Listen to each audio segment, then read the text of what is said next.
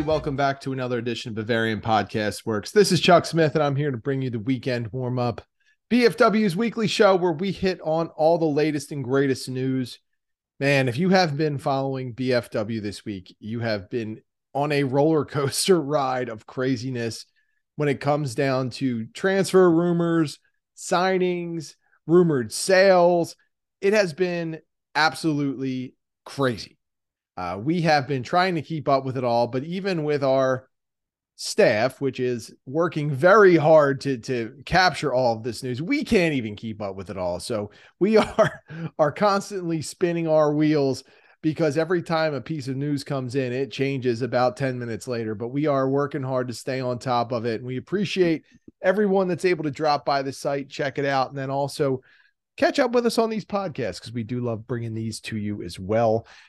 If you caught the last flagship show, I was able to hook up with I Need No Name, and I had a lot of fun doing that. We covered a lot of the big news. It was always good to be able to chat with a lot of the BFW staffers over the course of a podcast, and I don't get really enough of an opportunity to do that with them. And it was awesome to be able to link up with I Need No Name for that. If you get a chance, check that one out. One other thing before I really get moving on this podcast, if you have not voted for us in the World Soccer Talk Best Club Podcast Award voting, get out there and do it. We appreciate anything you can do to help us capture this award. As I said on the last podcast, this kind of win isn't just great for the small group of podcasters we have. It's really a representation of the entire BFW community, how much support is out there, because everybody literally has a voice at BFW. We see your comments. We're often interacting with them,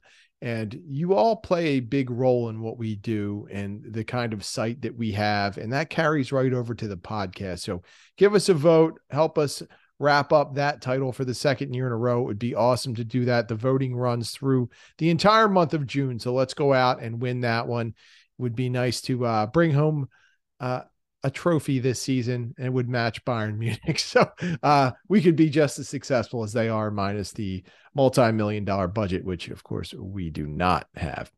Anyway, as I stated, it has been insane this week covering Bayern Munich. And when we look at the absolute just chaos that's ensuing in the transfer window that hasn't even started yet, Bayern Munich is really, it's got its hands in everything. And as we know about transfer windows, there are a lot of ups, a lot of downs, a lot of disappointment, and sometimes some excitement as well. One of the stories that has been out there that has given Bayern Munich fans, it's really created a fervor in the fan base, is the transfer rumor linking the club to West Ham's Declan Rice. Rice, of course, was able to clinch the Europa Conference League with West Ham, and that is probably a good way for him to sign off on his career with the Hammers. Rice, of course, at 24, has done a great job of pushing himself forward in his career and putting himself in this position where he's got multiple teams vying for him. Bayern Munich, Arsenal, Manchester City, and Manchester United among them. Rice is literally going to change his life this summer with the kind of money he's going to make. West Ham is going to cash in, and they're probably going to get 9 figures for him. And it's really going to set off a chain of events here that for all of these clubs is going to create some excitement and a lot of issues. For Bayern Munich, it really is coming down to the nitty-gritty for them on this. And we saw some reports this week that stated that Bayern is at least a week away, maybe 2, from submitting a formal offer to West Ham. But the most recent reports indicate that Arsenal has already lobbed over a 107 million euro bid to the Hammers for Rice. Can Bayern Munich get to that number? Are they willing to go that high for Rice? I don't know. If you've listened to me over the course of this rumor being around, I like Rice. I think he is a terrific player. He would be an absolutely great fit at Bayern Munich. And these are all the same things that I would say about Harry Kane. But also, like I said about Harry Kane, I think any talk about this is really a pipe dream. And I don't fault Rice for entertaining conversations with Bayern Munich. I don't fault his family for having those discussions as well. He's got to play the market. He's got to work to get his price up. He's got to put himself in a good position. So Bayern Munich is as good as any club to have in the position of wanting you, because they're a European power. They are a rich club. As much as some fans might not want to admit it, Bayern Munich has the money to go out and get whoever they want, whenever they want. So being able to have that kind of bidding power wanting you is a very powerful thing for Declan Rice. Unfortunately, I don't think he really has any intention of uprooting himself and his family during the prime of his career to move from England to Germany. I just don't see it happening. I felt the same way about Harry Kane. As great as it would be, and as wonderful of a fit as it would be for Kane or Rice to move to Bayern Munich, it's just not realistic. And it's a sad thing to say that, because Bayern is a prestige club. They have the ability to not just offer players boatloads of cash. They can match any monetary contract that any club in Europe can dole out to a prospective player.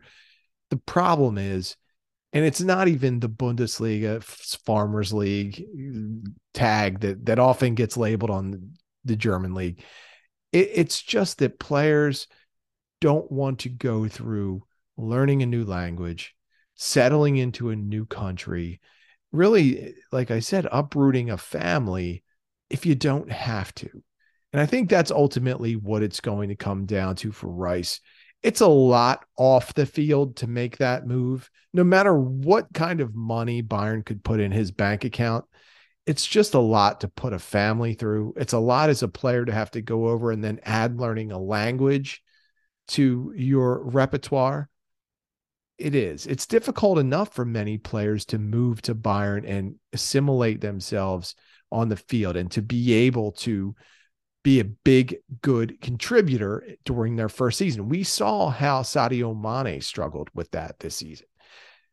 I'm not saying Declan Rice would necessarily struggle at Bayern Munich, but I don't think he wants the added strain and stress of all of these off the field things that he would have to deal with. I think he's a young guy. He wants to go out and have a great career, and he knows he can do that in England. And for that reason, I don't think Bayern Munich's going to be able to get this deal done.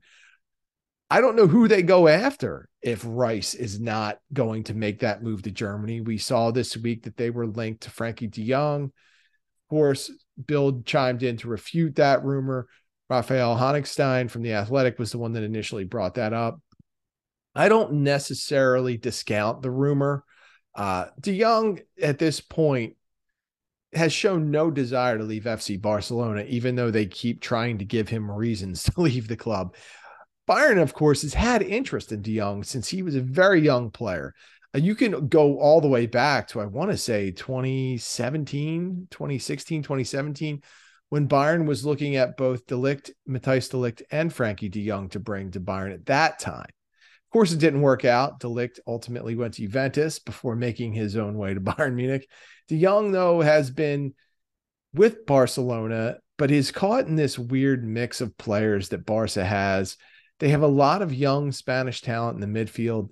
They have players who they are invested in. And I'm not sure that De Jong is really factoring into their long-term plans, but he has no intention of leaving that club at the moment, at least according to what he has been saying.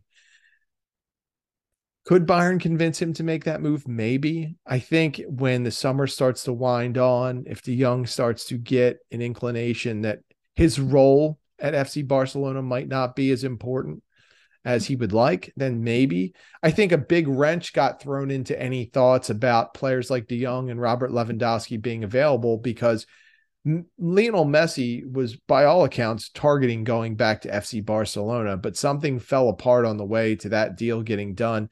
Messi had some very strange comments about Barcelona when the announcement was made that he would be joining Inter Miami, which again is crazy to me, because in about 16 days, they're going to be playing in Chester, PA, which is like 15 minutes from my house.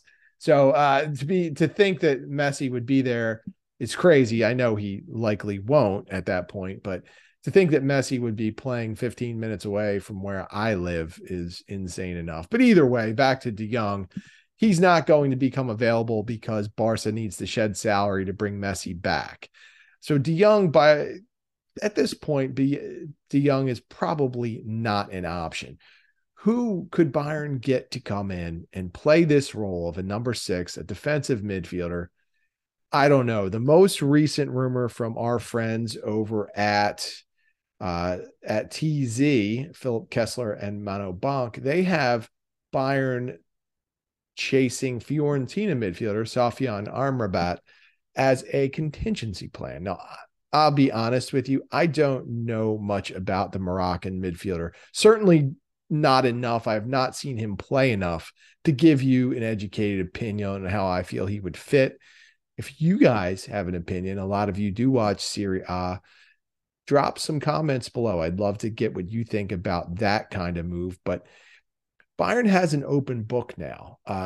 Certainly, they could get creative. Instead of moving Kimmich to the 8, they could keep him at the 6 and ride with that. You would have Leon Goretzka, Ryan Gravenberch, Konrad Leimer as options. Certainly, that could play the 8 if Kimmich was the 6. But I don't know who else as a number 6, a defensive midfielder, a ball winner Bayern Munich could go out and get. Now, we do know that Bayern has made a really deft signing of Raphael Guerreiro from Borussia Dortmund, who, of course, will come to Bayern Munich on a free if everything goes through like it's expected to. Guerreiro could conceivably play in the central midfield as a 6, though I don't know his profile size-wise fits what Bayern would like out of that position. I think that the acquisition of Guerreiro is mostly to be a depth player along the back line in the outside back positions. Bayern has some uncertainty with some of the players. Alphonso Davies has certainly made things a little questionable. We know that his agent is taking calls from other clubs. One of them believed to be Real Madrid, who, if you believe the reports, wants to send an offer to Bayern Munich this summer for Davies. I doubt that anything will happen. I doubt Bayern would let Davies go at this point. But if Madrid comes calling with 9 figures and Davies lets Bayern know that he wants to move on, it might be a situation where there's a slim possibility that it happens. Noussair Mazraoui is a player who a lot of people have high hopes for, but he has got some ill will toward Bayern Munich, it seems. Not happy with his playing time this season. Has some doubt about how Tuchel views him. We have seen him linked to Manchester United, among other clubs. So if you look at that situation, you've got Davies on not shaky ground, but at least letting you know that he might not be there for the long haul. You've got Mazraoui not super happy. You've got Benjamin Pavard most likely leaving the club. You've got Lucas Hernandez probably leaving the club. He's got a 5-year offer from PSG. I mean, those are 4 players who could conceivably play as outside backs. Now, Hernandez and Pavard are probably better center backs, but it's still within their repertoire to be able to play those positions. So you could see a fair amount of turnover. And it's a situation where Guerreiro presents a contingency measure at several different positions. I don't expect him to be sliding into the central midfield, though at this point, you can't rule it out because Bayern Munich has a strong desire to push Kimmich up, and they need a 6 to be able to provide coverage in the back. Like I said, I don't think Guerreiro necessarily fits that profile, but he certainly is someone who is going to be able to provide backup services to Alphonso Davies. He can provide good coverage of Davies when Davies inevitably gets hurt. This season, I think Guerreiro was better than Davies. And I know there have been multiple Bundesliga teams at the season. The ones that are more based on analytics and statistics have targeted Guerreiro as having a better season than Davies. The one that was voted on by the Bundesliga players had Davies as the left back. Either way, we have seen that Guerreiro can be a very, very valuable asset to a team like Bayern Munich. And I think that, without having a sporting director right now, You could you could say that Bayern Munich has done well to get Guerreiro, but it does not fully solve this number 6 issue.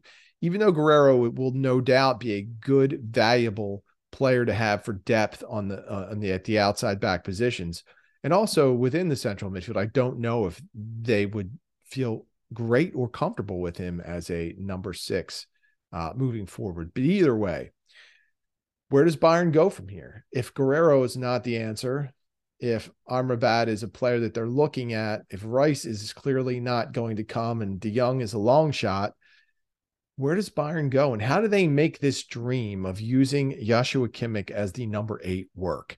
I don't know. At this point, I'd love to hear what you guys have to say on this, because this Rice rumor it's driven a line. I don't even want to say a divide within the BFW community or even the Bayern Munich fan base, because there are some people that absolutely think this is the perfect move. Bayern needs to make it. Then there's the other half that are processing this and saying, you guys are definitely right. Rice is a good player. He can help the team, but it's just not realistic. And I'm on this unrealistic side. I can't see this move working out. There are a few that think Rice is overrated, but I mean, that's a very small minority at this point. And for Bayern Munich, it is going to get to a point where we're going to have to wonder if they can't go out and get their man, if they cannot get Rice, just like last season, they tried to get Haaland and could not get him. Do they have a contingency plan? Do they have a way to move forward? Who are they going to get that is going to be of the requisite quality to be the type of defensive midfielder to play the way that Thomas Tuchel wants them to, that is good enough to win a Bundesliga, to win a DFB Pokal, and to compete in the Champions League? I don't know. I don't know who's available. I don't know what Bayern Munich can swing, but there are a lot of chips still to fall in this transfer window. There will be a lot of player movement across Europe.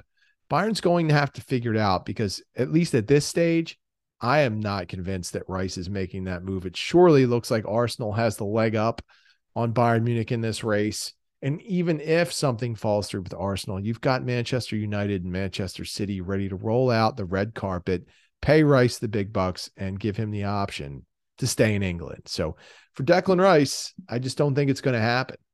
Now, something that could be more realistic, that could help provide Bayern Munich with a little more cash to go out and work on some of the other areas of the team that they want to bolster.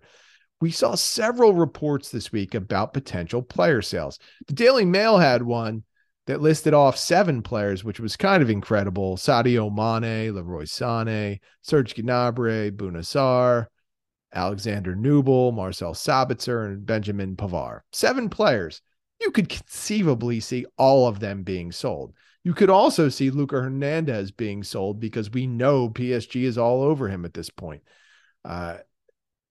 It's just funny to me that there is talk of all this turnover for a team that really was good. And I think the most shocking bit of information that seeped out, and it was another report from ESPN that emerged, that Bayern Munich is looking to sell Serge Gnabry and or Leroy Sané. And when I saw the Daily Mail report, which was the first one that dropped, I was very skeptical. But then when I saw the ESPN report, and this really kind of backed up some things and really wasn't linked to the Daily Mail report at all, it made sense that Bayern could be going in this direction and wanting to start next season with a clean slate on its tack. Gnabry is a player who is speaking of driving divides, has driven a major divide within the Bayern Munich fan base. Some people just look at the raw numbers, and Gnabry is certainly productive. Some people look at his talent, and you cannot deny he is a fantastic player. But other people just lean back on his inconsistency and his propensity to disappear at times. And both sides of that argument are right. Gnabry produces, he's uber talented, yet he disappears for long stretches of the season. Has that worn Bayern Munich down to the point where they think they need to move on? Maybe. Are they looking at those rumors that Arsenal would like to bring him back and thinking they could cash out on him now? Maybe. I mean, this is all possible. And if they're able to go out and get 60 to 80 million for Gnabry, is that a good deal? Is that something they should do? I think most fans would probably say yes. Bayern needs the cash. Would it hurt the team? Probably. I mean, you're losing some superior depth at wing. If you're going out and you want to get rid of Sadio Mané, you don't think he can fit at Bayern Munich, you don't think he's producing, you absolutely want to get his salary off the budget, for sure. You have to go out, you have to make that a priority. But then do you go down and do you look to sell Gnabry? Do you look to sell Leroy Sané, someone who the club and its fan base clamored for 18 months? We all went through that. They finally got him, and he's had some just terrific moments of brilliance. And then, much like Gnabry, has shown this weird propensity to fall into these ruts where he looks like he has no confidence. And that may be the only difference between the two players. They both share immense talent. They both are fast, pacey players. They both are held in high regard throughout Europe. But whereas Gnabry's performance dips and sometimes it's really just performance related with him, Sané, I feel like, goes into these mental funks where he is not confident. He loses his ability to be at his most dangerous because he loses confidence. And you can see that in his play. There are times where he clearly has time to unleash that left foot and rip off a shot, but he won't do it. And that's a shame, because a player with that much ability and someone who can be that impactful to deal with those situations and to fall in those funks like he does, it's tough to watch. And maybe, and I don't know if this is true or not, maybe that's why Bayern Munich is reportedly thinking about a sale of him. I don't know that we'll see both players go, especially if they are successful in offloading Mané. But if you're going to tell me that Bayern Munich is going to sell Serge Gnabry, Leroy Sané, and also Sadio Mané this window, I tell you, you're probably crazy. But I could see why, if these reports are true, Bayern would be exploring that. And ESPN's report made it make a little more sense, because we've all been kind of bantering back and forth about who Bayern Munich's next striker should be. Should they go all in and get Victor Osimhen from Napoli? Should they look over to Eintracht Frankfurt knowing they're going to have to pay 9 figures for Randall Kolo Muani and just do it because they need someone? Or will they look over at Juventus, see Dusan Vlahovic at probably a more attainable figure, probably a lot more room to work with in terms of making a deal for a player with that kind of potential, someone who they maybe can reshape and remold into what they want, sort of like they did with Matthijs de Ligt last summer? I think in my mind, I've said it over and over again, given those 3 options, I'm going with Vlahovic because he's going to be the cheapest, and he is going to be the type of striker that Bayern Munich has historically wanted. He's going to fit that profile a little better than Osimhen or Randall Kolo Muani could do. But what ESPN brought up was something that many people have theorized, and that's Randall Kolo Muani could fit that profile as a winger just as easily as he could the striker. Knowing that, ESPN is saying that Dusan Vlahovic and Randall Kolo Muani would be targets of Bayern Munich during this transfer winter, not just one of them. And that's key. All along, I have been in this, it's either or with those 2 players. And you could say Victor Osimhen as well. There was always going to be one of those players. But now, if you're telling me that Bayern is legitimately going to go out and chase 2 players who not only are at that monetary level, you're going to have to shell out close to 200 million to get both of them, then you have to start selling some players. And you particularly have to clear out some room in that attack. And what better way to do that than with 2 players like Gnabry and Serge Gnabry and Leroy Sané, who could not only bring you back a lot of money in return, but also have that high reputation among clubs in Europe where they know they're getting a legitimate producer. So normally we look at these reports and we kind of, for lack of a better term, piss all over them. But this time it kind of does make sense. And if Bayern is to go that route and they decide they're going to sell off some of their existing wingers, to make room for Vlahovic and Randall Kolo Muani, I won't totally be shocked. I could see it happening. The other interesting point of this fallout is what happens in the scenario if they do end up getting rid of 2 or 3 between Mané, Gnabry, and Sané. What happens with coverage? How do you account for needing wings if you just have Kolo Muani and Coman? Well, there are options. I have long been a proponent of using Jamal Musiala on the wing. I still think that is the way to go. I know I am in the minority, and it's probably one of the times where I Need No Name and myself are completely on the same page. We think that Musiala, those of us in this mass gathering of people who want to see Musiala on the wing, think he is more effective as a winger, that it better utilizes his skills, and it's just better for the team. I mean, at this point, as good as Musiala is at any position you put him in, I just think he's more impactful as a winger. So you do have coverage because you can play him there.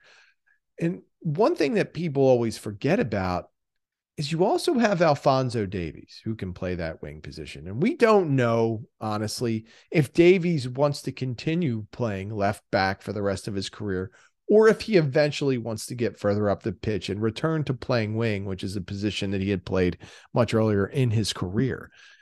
So there are options. Losing that many players, there's already built-in contingency plans. And if Musiala was to be a player they would consider putting outside on the wing, it would also offer up more playing time for Thomas Muller, who I know, listen, on our site, there is the hashtag Muller Mafia, and then there is the bunch of skeptics, right? Like there's a lot of back and forth with that. And a lot of times our site, we get accused of being Muller apologists. As I've stated a million times, I've never been in the Muller Mafia. I try and evaluate players objectively based on their performances. And I think Muller got a raw deal this season. I think he was very effective when called upon. I think he was unnecessarily benched by both coaches at times. And I think it hurt the team. Muller only has a couple of seasons left. Now, he's got the kind of body type and the kind of game that could probably make him be effective into his late 30s. But I think if you're looking at starting level, absolute play, 3 out of every 4 games type of player, Muller's probably got a year or 2 left of that, maybe even just a year. But if he only has a year, you want to take advantage of it, because for as much as the haters of Muller want to say that the team's better off without him, it's undeniable that when he's out there, he makes everyone around him better. And it's hard to capture that. It really is, no matter what the sport is. Like if you look at even the NBA finals, if you're a sucker and you're watching that like I am, Nikola Jokic is a player who makes everyone around him better because he does so many things well.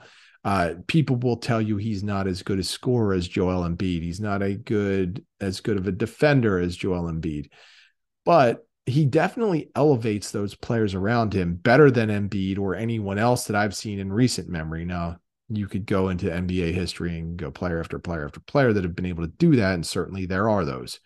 But in today's game, Jokic, just like LeBron James, is a player who can get the best out of his teammates. And Muller is like the footballing version of that. He is driving and pushing his team to be better at all times. And quite frankly, players in this younger generation, and I sound like an old man saying this, aren't really built the same way as someone like Muller at this point. It's not to say that there aren't, a handful of players out there, but they're very tough to find. And if you only have this 1 year of Muller, and hopefully you have more, maximize it, use the guy, find a way to get him on the field to make your team better. And if that means Jamal Musiala has to play some wing for that to happen, do it. Do it. Give Musiala the time to work out in those 1v1 matchups, to use his pace and his footwork to beat defenders in those situations and create offense from the outside in. He is so good at that. It's such a dynamic talent doing that. Find a way to best use those players that you have. It's extremely frustrating at times when you look at the transfer situation and you can see some of the answers already being on the roster. In the flagship show, I Need No Name and myself, we talked about how Kimmich can be that 6, that you don't necessarily need to go out and get someone and spend 9 figures. Like, I get it if you can realistically get Declan Rice, why you would want to do it. You're getting a player who is in the top 5 in his position in the world, and you could probably, get the same kind of production out of Kimmich at the 8 as you would anyone else on the team. Fine. But you don't necessarily need to do it, because I think if Kimmich applied himself and bought into that position, he could be just as good as anyone else. So this transfer window is going to present a lot of different scenarios. It's going to be absolutely crazy to follow, but Bayern Munich is on its way to having a good window. The signing of Guerreiro, when that gets announced, is absolutely going to help the team. The signing of Konrad Laimer, at a minimum, gives them better depth in the central midfield. And by proxy, could also start to clear things out there, because Ryan Gravenberch is unhappy. Leon Goretzka might be unhappy. And if somehow Bayern goes out and gets a legitimate number 6 to effectively push Kimmich to the 8, there's going to be a trickle-down effect there, whether Goretzka admits he wants to leave the club or not. Either way, so far, so good in terms of procuring talent when it comes to Laimer and Guerreiro. How that talent fits, however, you get a whole other grade for. And this is where I think Brazo ran into some problems. It's great to identify good talent. It's awesome to bring that talent in, but it's a whole separate ball game to think about how that talent fits. And for as good as Guerreiro is, and as good as Laimer can be, there's no guarantee that the players are going to be seamless fits. How will they transition? Will they be able to fit into Bayern Munich? We've seen that be an issue, especially with Marcel Sabitzer during his first year. Even great players have trouble at times fitting into Bayern Munich. But in the end, this is a transfer window where the team needs to get a lot done, and they have a lot of big decisions to make. And if that means bringing in Declan Rice or selling off Serge Gnabry and Leroy Sané, if it means you have to do all of those things to get this club back to where it needs to be, to get them back to being a serious contender for the Champions League, then I think you have to do it. As much as people have allegiances to players, and as much as they may be fans of them, if Bayern Munich believes it needs certain players and they can only get those players by selling off some of the existing roster, it's a harsh reality, but it's one that fans might have to accept to help this team get to the next level, and really the level that it should be playing at anyway. Now, we covered a lot of ground there, so we're going to take a quick break and come back. We're going to talk about a couple other things that have emerged this week, and we'll have some fun doing that. So hang with us. We'll be right back. Hey, everybody. Welcome back to the Weekend Warm-Up Podcast. This is Chuck Smith. And during that first segment, we covered a lot of the comings and goings with transfer news in terms of who's coming in, who might be going out, and also hit on some of the worldly football topics as that discussion spun into FC Barcelona, their failure to get Messi, and the fire sale that's not going to happen now, and all of that. So I had a lot of fun walking through all that, and I'm sure you guys have a lot of opinions on some of those matters. So please drop them in the comments, hit me up on Twitter. I definitely like hearing what you guys have to say. It's really the key reason to do these podcasts. Like it's great to be able to have the ability just to produce a podcast, but it's the interaction that really drives me. I trust me, if it was up to me and we had the technology, I would love to take calls and have discussions with you guys. That would be the best, because I think that would make for just a fascinating podcast to hear your voices live, and for us to be able to have some banter and go back and forth with it. But at this point, BPW is not in the taking calls category. So while it would be fun, we can't get there yet. So drop us comments and interact with us that way. When you kind of take a step away from the transfer rumors and you look at Bayern Munich as a whole and where they're going, I have been someone who has looked at this entire situation and the fallout that's happened, the sacking of Nagelsmann, the hiring of Tuchel, Kahn and Brazo getting fired as well. And instability has been this major theme to me over the last 6 months at the club. I mean, you could even go back to Manuel Neuer's fateful ski trip as to where this kind of all started. I know our guy Phil always points that out. If Neuer doesn't break his leg, this season turns out way differently on a number of levels, especially for people like Nagelsmann and Brazzo and Kahn.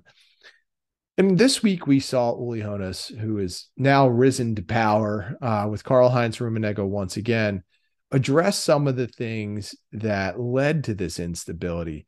And one of the more shocking things that I thought Uli talked about was when he found out that the club was going to sack Nagelsmann. And Uli talked, he had a tremendous, extensive interview with Süddeutsche Zeitung about everything that's happened in the second half of the season to where this whole club is going. Like, he covered so much good ground. But one of the things that he touched on was that Nagelsmann sacking. And a couple of the points that he made were really fascinating. And this shows you that, listen, I'm someone who didn't necessarily believe Brazzo and Kahn deserved to be fired. I thought they made a lot of mistakes. I thought they had some issues clearly, but I wasn't quite ready to pull the trigger because I thought there was something in place and you should at least kind of see where this is going. Bayern didn't have the patience for that. And part of the reason they didn't have the patience was really the way that some of the things played out. When it came to Nagelsmann's sacking, Hoeneß had some very fascinating points. He said that he did not know and he was not consulted on that decision before it was made. And neither was Herbert Heiner, who was presiding over the supervisory board. Neither of those two men were consulted about the Nagelsmann sacking. So Uli tells the story of the Wednesday before it happened, and I believe it all played out on a Thursday, if I remember correctly, because I was driving to Virginia, and all of a sudden, like, my phone was blowing up, and BFW Slack channel was blowing up, and I was getting all of this information. Meanwhile, I'm stuck on the road for a good 3 hours, and I couldn't really process it all. But Uli talked about Brazzo letting him know after the decision was made. And of course, like I said, Heiner and the supervisory board were also kind of kept out of the loop as well. So when Brazzo and Kahn made that decision and they were going to sack Nagelsmann, it was the first mistake was not running it by the supervisory board. And Uli did not sound like he was fully on board with canning Nagelsmann either. It sounded like he wasn't totally against it, but the timing was bad and there was enough of a reason to keep him around to not disrupt the season. But either way, Kahn and Brazzo made that decision, and they reportedly made it because they did not want to take the chance of losing out on Thomas Tuchel. But either way, once that decision was made, Nagelsmann was sacked, or at least was planning to be sacked. The word leaked out to the media, and that was probably strike two in the scenario. And while Uli glossed over that and said there was really nothing that could be done about that situation and how it leaked out, it surely was a bad look, because not only did the supervisory board find out late, if you believe this story, but Nagelsmann didn't even find out before the media hit it. So it was really bad on all levels. But Uli did kind of back Brazzo and Kahn in the way that the timing of things, especially with Nagelsmann going on a ski trip at a time where it probably was not great optics, he covered that in a way that was really succinct and let it be known that that was the wrong move. So Thomas Tuchel, if your team's kind of up and down and you're entering a key juncture, even if you have a couple of days off for an international break, don't go away skiing. I think that's the lesson learned here. But either way, Uli then moved on to talking about how he believed that Brazzo and Kahn didn't really do a bad job, but ultimately the way things played out, there needed to be a change made. And I think it all made sense in the end. And I think Uli gave a pretty fascinating perspective on on how things played out, what was going on behind the scenes there. And it was a really open and frank interview. And we're dropping pieces of that over the course of a few days. I Need No Name hit one where Uli talked about striker targets and where the club might be going that way. I have one dropping about this whole sacking scenario, and there'll be much more from that interview. But the theme of instability is still going to be there. And as many people have referenced, to think that Uli Hoeneß and Karl-Heinz Rummenigge would be presiding over anything that's unstable is kind of funny to think about. But right now, this club is in transition. They are at a period where they cannot afford to whiff on anything. They cannot afford bad signings. They cannot afford to let good players walk away for free. So these threats that Bayern could conceivably keep players like Lucas Hernandez and Benjamin Pavard and have them see out the final year of their contract in this upcoming season, it's ludicrous to me. The club cannot afford it at this point. It would be much better to take a lesser deal for these players and get at least some revenue in-house rather than risk losing them for free. You cannot go through this anymore. I think if you want to look at Brazo's track record for all of the good things he did, he mismanaged several players in terms of their contracts and figuring out whether they wanted to re-up with Bayern or wanted to move on. And it cost them several key free transfers. You don't want to do that with the Hernandez and Pavard. And even though you're not going to recoup that 80 million you spent on Hernandez, and you're not going to get much more than what you originally spent for Pavard, you have to go out and get something for them. Now, the 30 to 40 million euro we saw tagged for Pavard is ridiculous to me. 50 at a minimum is where I'm starting, but I'm not dictating the marketplace here. Either way, Uli Hoeneß, Karl-Heinz Rummenigge are going to have to ensure that they don't get caught up in their own bravado, that they don't think that Bayern is more powerful than it is, because since the time they were last fully in power, it's not that Bayern Munich has degraded as a club in any way, but the landscape in football has changed. You have much more oil money poured into these clubs, some of these clubs. You have Saudi Arabia now emerging as a legitimate option with the way they are overpaying star players. It's not about getting these players even at their prime, but these are still players that can be contributors in many cases. And if you're not going out and having that option to even think about those players moving to Bayern at some point, if Saudi Arabia is going to be able to continue to push and make a big dent in the market and get players at even younger ages, it's going to affect clubs like Bayern Munich even more. So this is a whole new landscape for Uli and Karl-Heinz Rummenigge to work through. Obviously, Bayern's a rich club. Obviously, they have a lot of money. And if you wanted to pinpoint two people that could really drive the club forward and get it back to being a stable power, these two might be your best candidates, but they can't afford to have an off window. They cannot afford to have bad signings, and they've got to go out and they've got to make this work with Tuchel, because they're out of options there too. We all kind of saw how Tuchel's season played out. He had some good moments. He had some bad moments.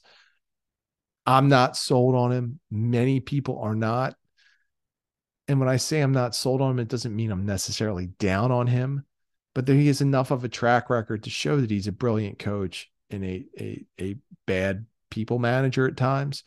So how this plays out with him, I don't know, but he's also gaining more personnel decision-making power within the club, and how he manages that and how that plays out. These are all things that really create this aura of instability. And the fact that a sporting director at some point is going to be brought into this, and this person's going to be brought in as, I don't want to say an underling to Uli and Karl-Heinz Rummenigge, but in some ways he's going to be their guy. We don't know if, quote unquote, their guy is going to be a fan of Tuchel. So there's a lot going on, a lot of moving parts. And for Bayern Munich fans, this is an absolutely vital summer. And it doesn't mean that the club is going to go out and win 3 trophies next year or whatever. This season is almost in some ways a throwaway. You have to set the club up for future success now. You tried the transition to Nagelsmann to be that move to a next generation. It did not work. So now you're making that move to Tuchel, but he needs more than half a year to get himself established and to work with what could be a severely turned over roster. So while I don't have a lot of hopes for this upcoming season, I think that Karl-Heinz Rummenigge and Uli Hoeneß, they're going to have to put their heads together to really lay out a map. How does Bayern get from its present state to where it wants to be? And that map is not going to have a journey that extends only one season. It's going to take a lot longer than that. So for fans, we're going to enjoy this ride, the summer transfer window, and we are going to figure out, at least see the club figure out where it's going, but it might not get there for quite a while. So buckle up. This is going to be quite a ride. That'll about do it for this edition of the Weekend Warm-Up Podcast. I appreciate you joining us here. Please check out the flagship show as well when it drops either Sunday or Monday. It's always good to hear the other BFW podcasters chime in with their thoughts on recent events. As always, you can get me at the Barrel Blog on Twitter. You can get the site at Bavarian Football Work or BavarianFBWorks.com or at Bavarian FB Works. I'm already jumping into the site. You can get I Need No Name at BFWINNN. You can get Tom Adams at TommyAdams71. And you can get our site at BavarianFootballWorks.com. Check out all of our great news coverage. We'll be hitting all of these transfer rumors, all of the comings and goings, all of the inner workings of the club to drop. We're covering it all. So check us out there. We love interacting with you guys and reading your comments, not just to our podcast, but to our posts as well. Hey, have a great weekend. Hopefully I find some time to dive into some shows. I know you guys are dropping me some great suggestions, so I will at some point dive back into entertainment, but I have not had any time of late to do that. So we will get back to that at some point. Have a great weekend. Have a couple of beers on me, and we will see you next time.